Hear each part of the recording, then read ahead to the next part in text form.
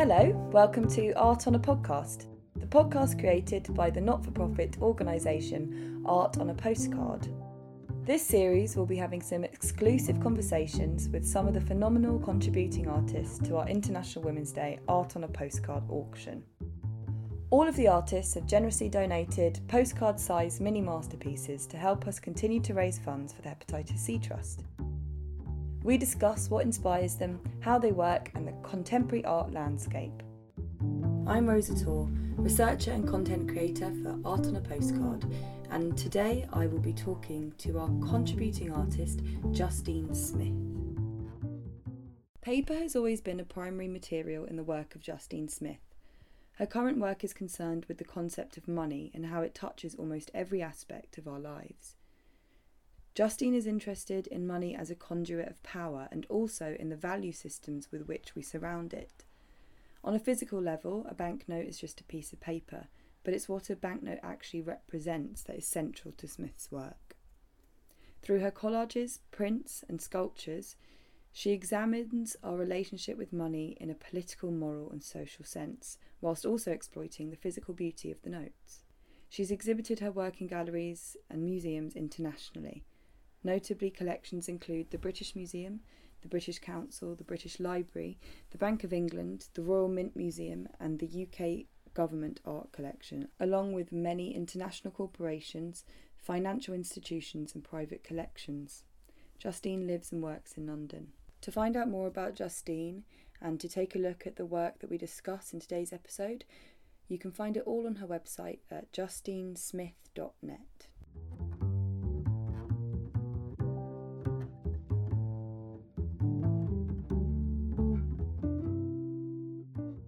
Justine Smith, thank you very much for having me today in your studio. Thank you for coming. It's a lovely space. Thank you. How long have you been here for? I think I've been here for nearly 3 years.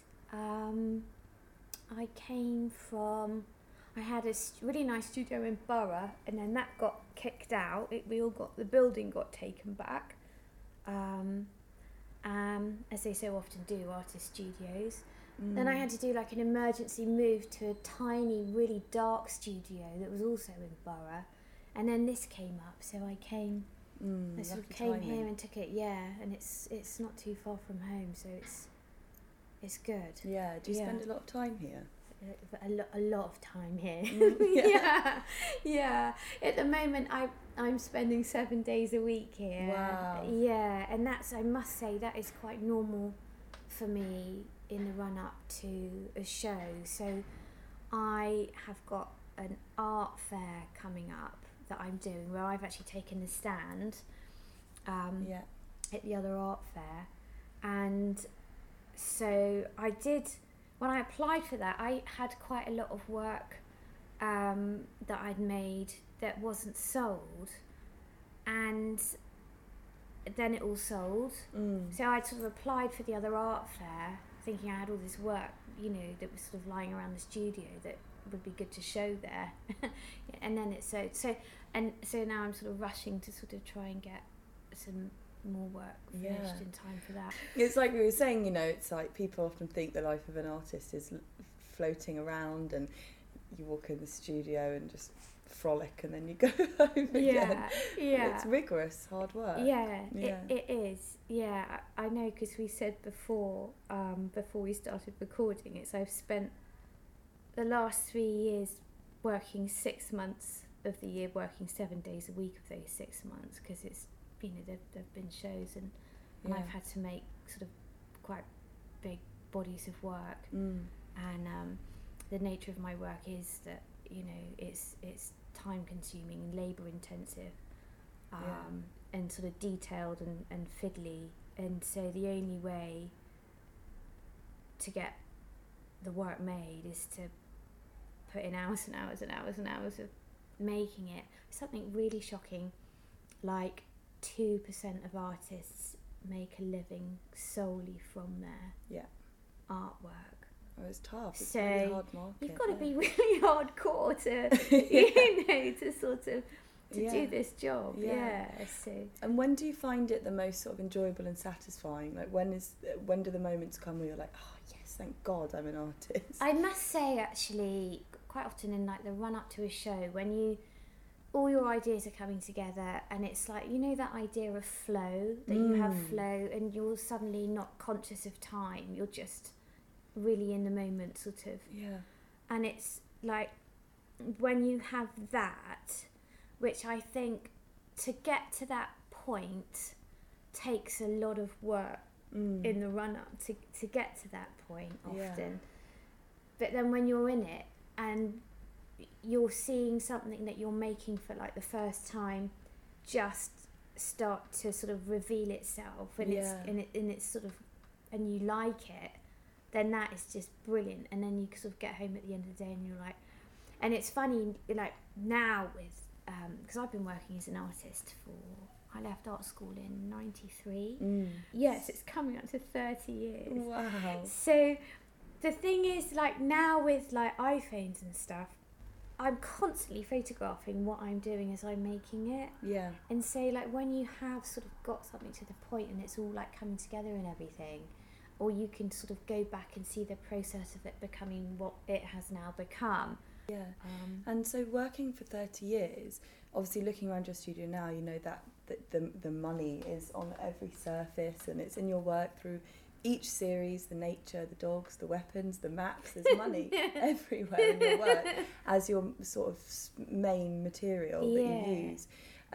Was it always money back 30? No, it wasn't. But it's always been paper. I've always been into collage, and also I've always really enjoyed using found materials, which may sound sort of weird because you don't think of money as a found material, but when I first used money, I sort of felt like I'd just sort of found it, really, even though it was just a friend of mine had come back from travelling to the States and had left some dollar bills on the table. Right.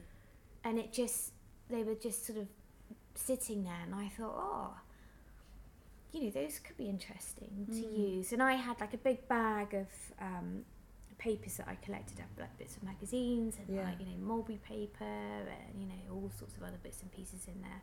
And I would sort of, that was like, you know, like a bag of materials for me. So I sort of went to the post office and bought some dollars, because they were cheap. They were like 50p each at the time. And I used them on a dog sculpture. And the dog sculptures I'd previously been using comics. I'd used the Beano. Yeah. And I thought it would be interesting to do it with the dollars. And the minute it was done, I thought, you know, bloody hell, it's really different to how I was imagining it. And it immediately felt really political. Yes. And so I called that dog Luca, as in Filthy Luca. And who's Filthy Luca? Well, Filthy Luca is like a sort of slang phrase for, it means dirty money. So Luca's like a slang word for money. And but it's sort of it sort of kind of has like very negative connotations, that phrase and those words. So it kind of went from there. I made a series of 12 dogs. Yeah. And it was when the euro was just coming in, and I got the 12 founder member countries' currencies. Right. I made 12 dogs because there were 12 founder members, and each dog was covered in. It was covered in the currencies that were about to be lost, and that was called the Euros for Life. Yeah.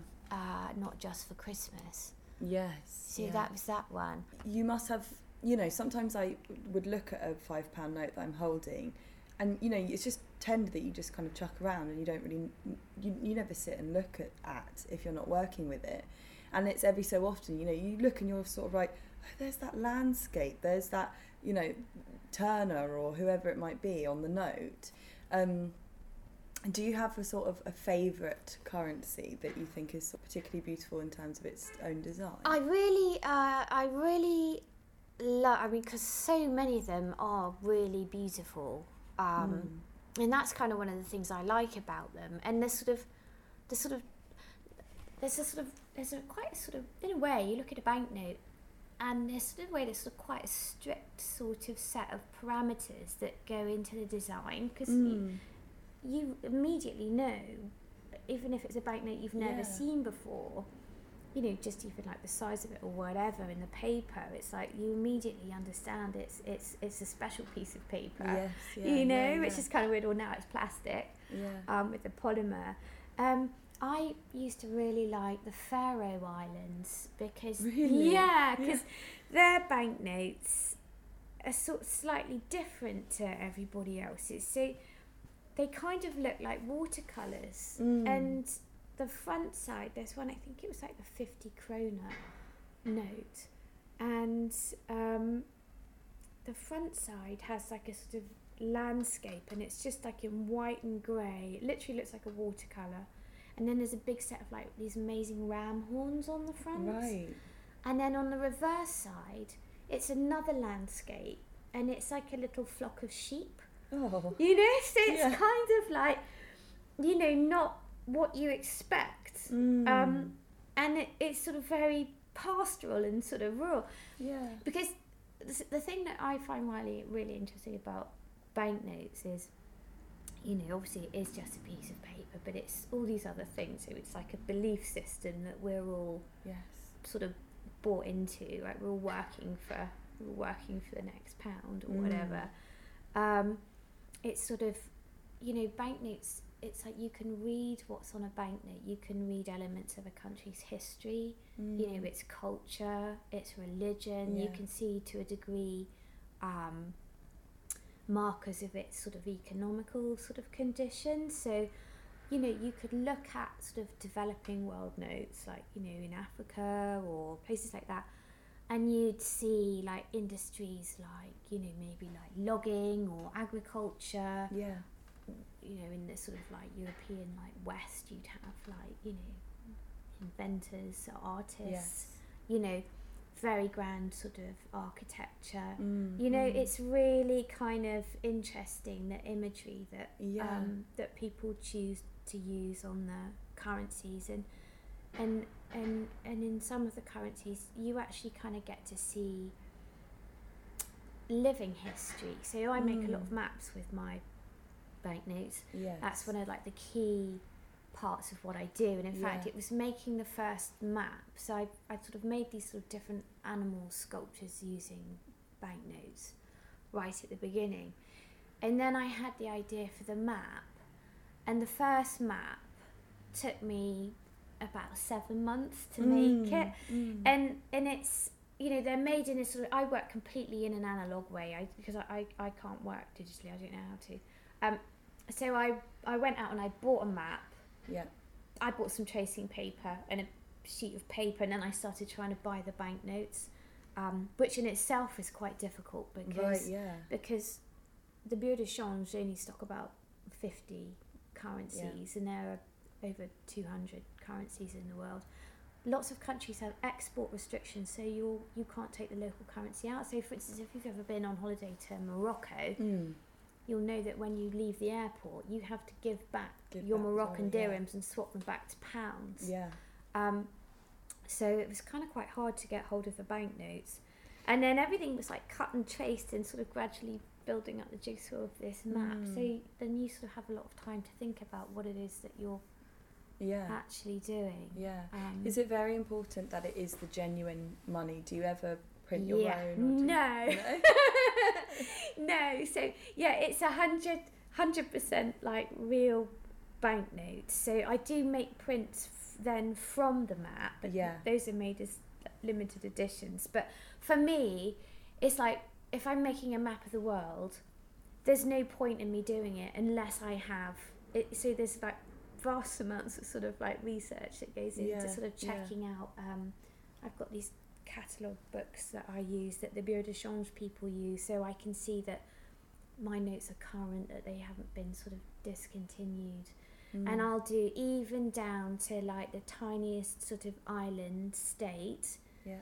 If it has a banknote, I will have that banknote that it uses on my map. So like an example I always give people is in the middle of the Atlantic there's a tiny island called St Helena, which is a British protectorate. So it was where we put Napoleon.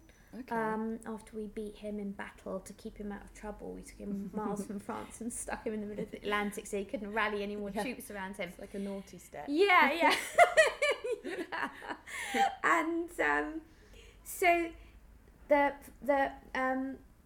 St Helena has their own banknotes, which are different to normal English banknotes. It's a totally different design, and so those banknotes have a sort of a really high collector's value because it's a really remote island. It's really difficult to get to. Yeah. You know, banknote collectors either need to go there themselves to get one, or somebody else has to go and they have to buy it from them. Yeah. So when I was making the map, I also had to find a St Helena banknote somewhere and buy it from someone who had one, and then get like a pinhead sized piece of it, so you can't even actually tell that it is a St Helena fragment of banknote on my map. But it's really important to me that it is that, because it's the whole point of making it, that it is like, it's a money map of the world. And you would probably end up, when you look at that map, if you knew that bit had been cheated, you probably would be able to be like, oh, you know. Yeah, no, it would just be like, I feel like I was sort of undermining everything that you know, that I sort of try to do. Because like the maps now, I feel to me like they're going to be a sort of lifelong series. So the first map was 2004-05, then I made another world map in 2013. I did another one which was China centric in 2016. I made like an exploded world map. So I took the continents and then broke all the continents up into individual countries and tiny islands according to, you know, so like in Africa, for instance, there are communal currencies. So there's like West African states and Central African states, which is sort of like having the euro. So all those countries got sort of broken down into their individual shapes. So it's like on a normal money map of mine, they'll just be shown as one economic block type thing. But anyway, the thing about the maps being like a series over my lifetime idea now is because it's amazing to see how much things have changed even since I sort of made the first map. Yeah, it's like you're saying, even seeing the francs on the dogs. For instance. So it is, and in the time that I've been doing it, you know, it's like we've had like a new country has formed. So, like Sudan used to be one whole country, and now it's North Sudan and South Sudan, and they have separate banknotes for each country. So, you know, it's really, I find that really interesting. And when you then look at the maps, it's like you can look at it and you can, instead of looking at a political map where you just see a block of colour and you know geographically where somewhere is located, it's like you can look at this map and you can maybe get a little bit of an insight into what that country's about. Yeah, absolutely. You know? It's like you're saying, you know, the work, it feels and is inherently political by using this thing that we attach so much social, political, moral, economic value to, that it's sort of, the work itself becomes sort of geopolitical in a sense. Would you say that that's something you'd agree with? Yeah, because you know, it is they are sort of geopolitical by nature, the maps. So you know. And are you making a political statement when you're making them, or are you making them and then reading and enjoying what kind of politics emerges from them? I think that they are kind of documentary. Right.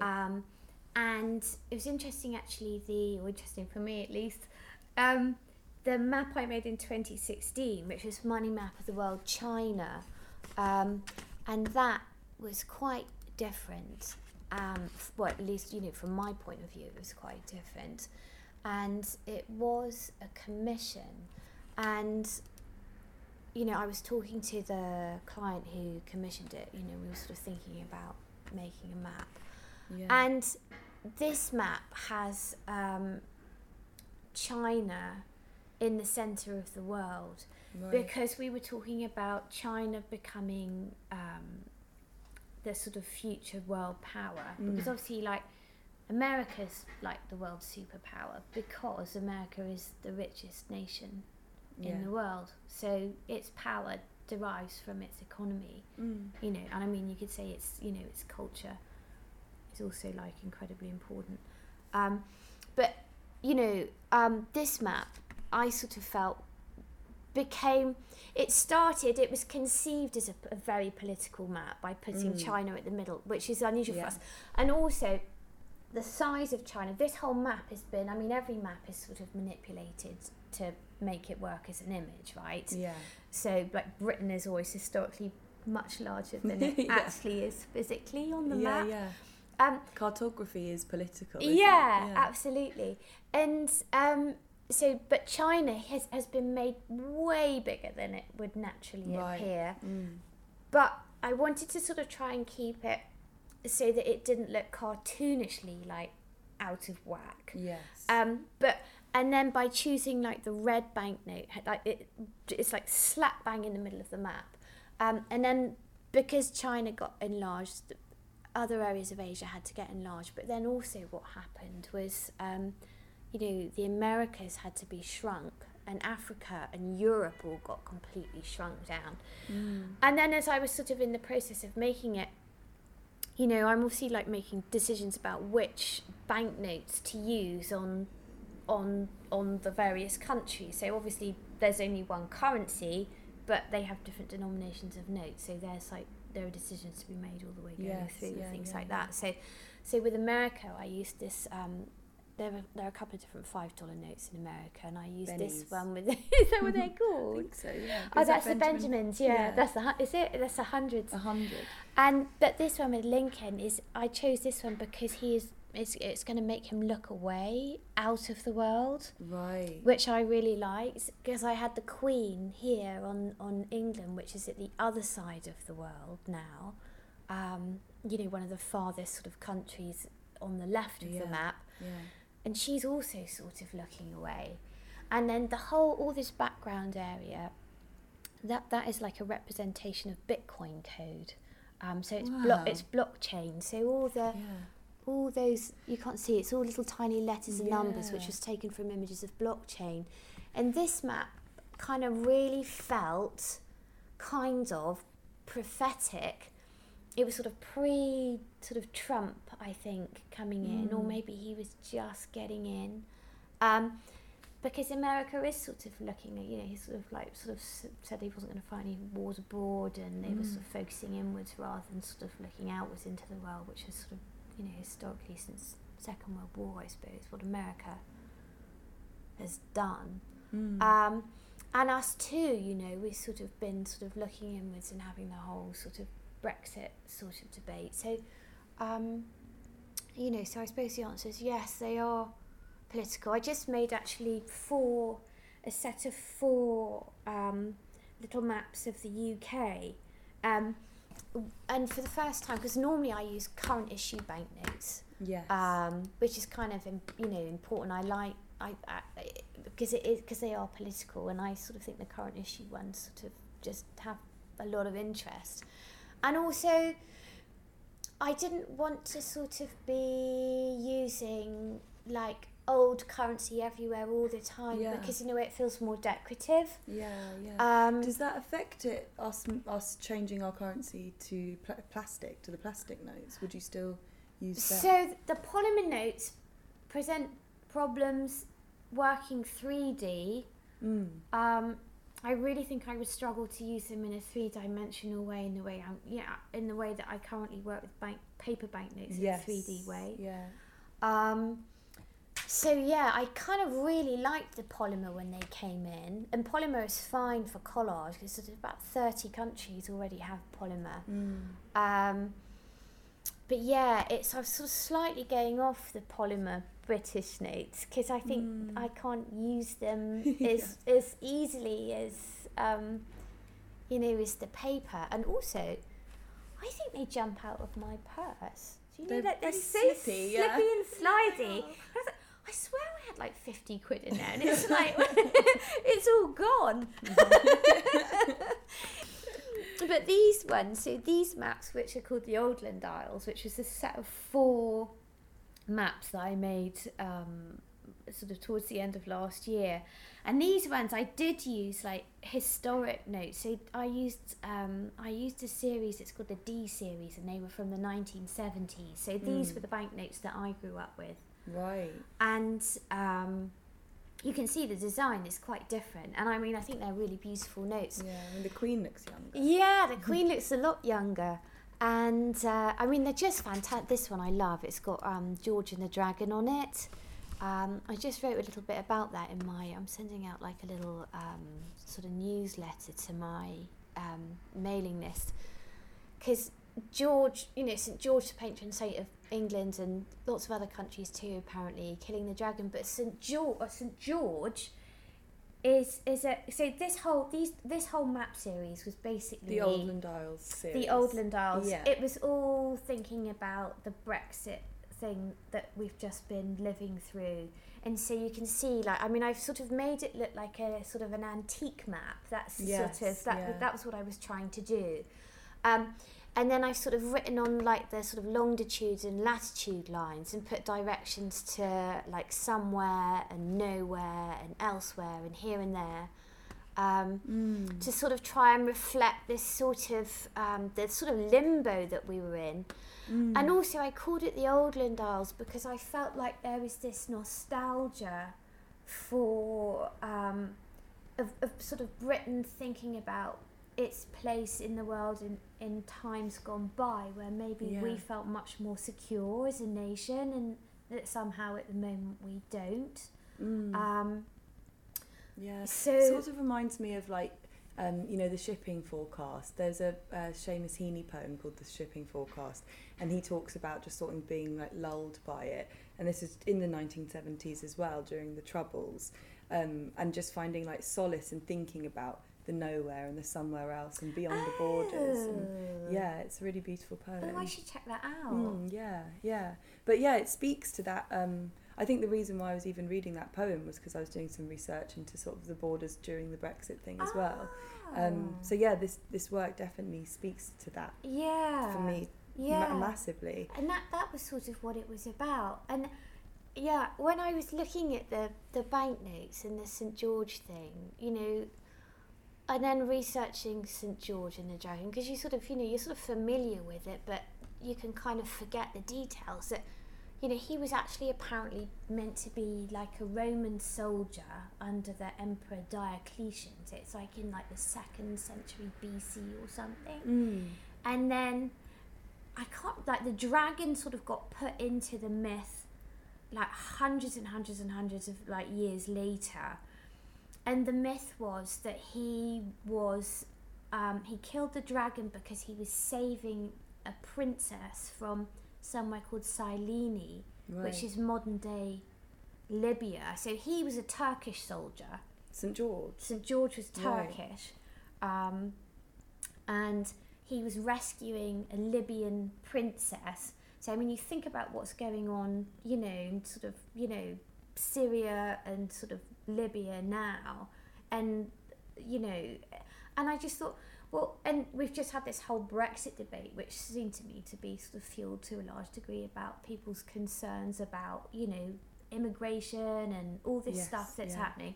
And it's like, well, our national patron saint is a, you know, like it couldn't be more multicultural. You know? But on the surface it could seem to be like totally sort of, you know, this sort of patriotic sort of British sort of Little Englander sort of type thing. So there are all these different kind of, I don't know. It's so funny, isn't it? Because sort of like the nationalist front in Britain, I suppose, would hang the St George flags in their windows and things like that. It's kind of heavily ironic, actually. I didn't know that about him being Turkish. So there are all these sort of, you know, it's like everything isn't actually what it seems. So, you know. Well, they're really beautiful, and they're really sort of, yeah, you could sit and stare at them for hours and sort of like take in and read different parts. And I suppose they are, in a strange way, as much as they're for looking because they're sort of aesthetically pleasing, there's also much to be read in them as well, and sort of like reading between the lines and And I think, but I sort of, for me, I feel like that's the sort of thing that's true of. I just think that's why working with banknotes is just sort of, I find it so interesting because there are all these different layers and, it's like going down a rabbit hole, absolutely. you can sort of look at all these different sort of aspects of it. Yeah, I wonder, so if you could imagine that your work was buried for 1,000 years and there was a new civilization, what would you hope or what would you think that if they were to dig up your work, what assumptions do you think they would draw about this society's relationship with money? Like, what kind of comment would you think? Gosh. Well, so what's nice to think about, I was thinking if it was buried, it might get a bit soggy and stained. But it can be sealed in a lead okay, but box. then I was thinking, but it's fine because there's a map of mine in the British Museum collection, and I did a piece for the Bank of England last year, which was great. So I know that those two pieces of work at least will hopefully be like well preserved and looked after. So I think one's a map, and I think that it will. I think it. Maybe it will be like reading like a hieroglyph. I went to see the Tutankhamun at the Saatchi. Yeah. Have you seen it? Yeah. God, it's amazing. Yeah. And I think it will be like. I think it will sort of give like a shorthand overview of what our world. It's like you're saying, it's documentation. Like. Yeah, So, like on the 2013 map, for instance, there's a brilliant banknote on there, which is on Libya. And before Gaddafi sort of fell in Libya, Gaddafi was on all the banknotes. And then after he was killed, I have no idea who produced the new Libyan 1 dinar banknote. Obviously the people hated him. He was in their pocket like all the time. And so they got rid of all the old money with Gaddafi on, and they brought in a new Libyan dinar design. And the 1 dinar note is absolutely amazing. It has like the original flag of Libya sort of fluttering across the whole front of the banknote. And then there are like these doves of peace flying across it. And on the reverse side of the banknote is like a sort of victory parade of the people. And I think, if they had like two maps side by side, they would be able to see like the old Libyan banknote with Gaddafi on it, and then this new one. And I think just by actually looking at the images on the banknote, I think someone would understand, even if they didn't know, for instance, about the history of Libya. Let's take that as our example because it's a really good one. They could see that something had gone on there, or you could look at, Europe, and you could sort of see, okay, well, it used to be all individual countries with their own currencies, and now it's mainly like one big block. Kind of like what happened there. And I mean, who knows, like in sort of 10 years time, who knows what will happen with currencies, if we'll have like national, or maybe there'll be like sort of more international currencies, or do you know what I mean? Because with sort of credit and like automatic, the weird thing is, I think about, is that with everybody paying by contactless and everybody paying electronically, it actually means that paper money or plastic money actually kind of represents freedom at the moment, because you can be totally, you sort of think about what's going on in China and the sort of state surveillance that's going on there. That sort of technology probably isn't going to just stay confined to China. There are more and more sort of authoritarian sort of regimes So it's sort of a way of going off grid. Yeah, exactly. It's like if you transact by cash, it's all completely untraceable. But every time you get on the tube, we all do it. Go to the supermarket.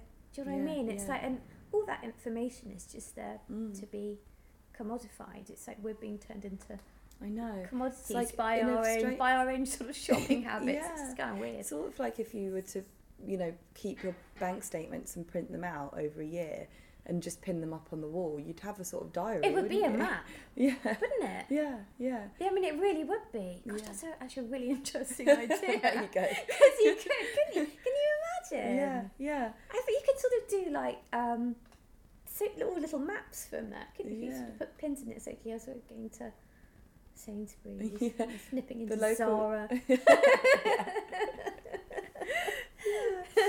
Well, thank you so much for talking with me through your work. I mean, it's it's so fascinating, and obviously, you have such an encyclopedic knowledge of the material you're working with, and the countries and the politics that you're sort of mapping out. That it's just fascinating, and we're so lucky to have you as part of this exhibition. Oh, well, I'm really thrilled to be part of it, and thank you so much for coming down. Oh yeah, no worries. Thank you for listening to Art on a Podcast. To find out more about anything in today's episode, go to artonapostcard.com and be sure to follow us on all our social channels @artonapostcard. Goodbye!